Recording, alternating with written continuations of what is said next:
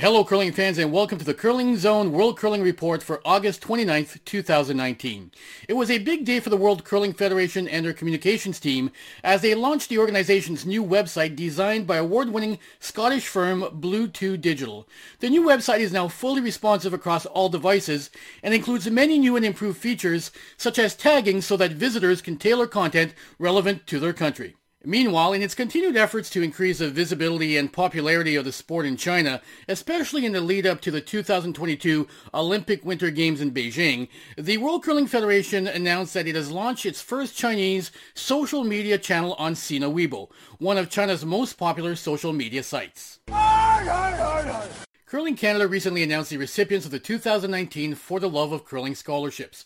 Among this year's 10 recipients are Amelia Gagne-Valma, who skipped Quebec at the 2018 Scotties, World Junior bronze medalist and two-time Canadian junior champion Chantal Broderson of Lacombe, Alberta, and Bella Crozier of Sudbury, Ontario, who has won gold at both the Canadian Under-18 Championship and the Canada Winter Games.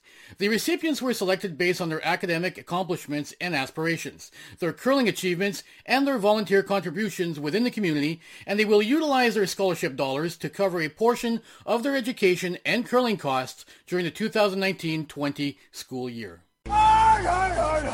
And that's your news and notes from the world of curling for August 29th, 2019. If you haven't done so yet, please go follow From the Hack on Instagram at From the Hack Podcast. We will have some interesting content posted throughout the season, starting with recent photos of Team Fleury's trip to an event in Japan.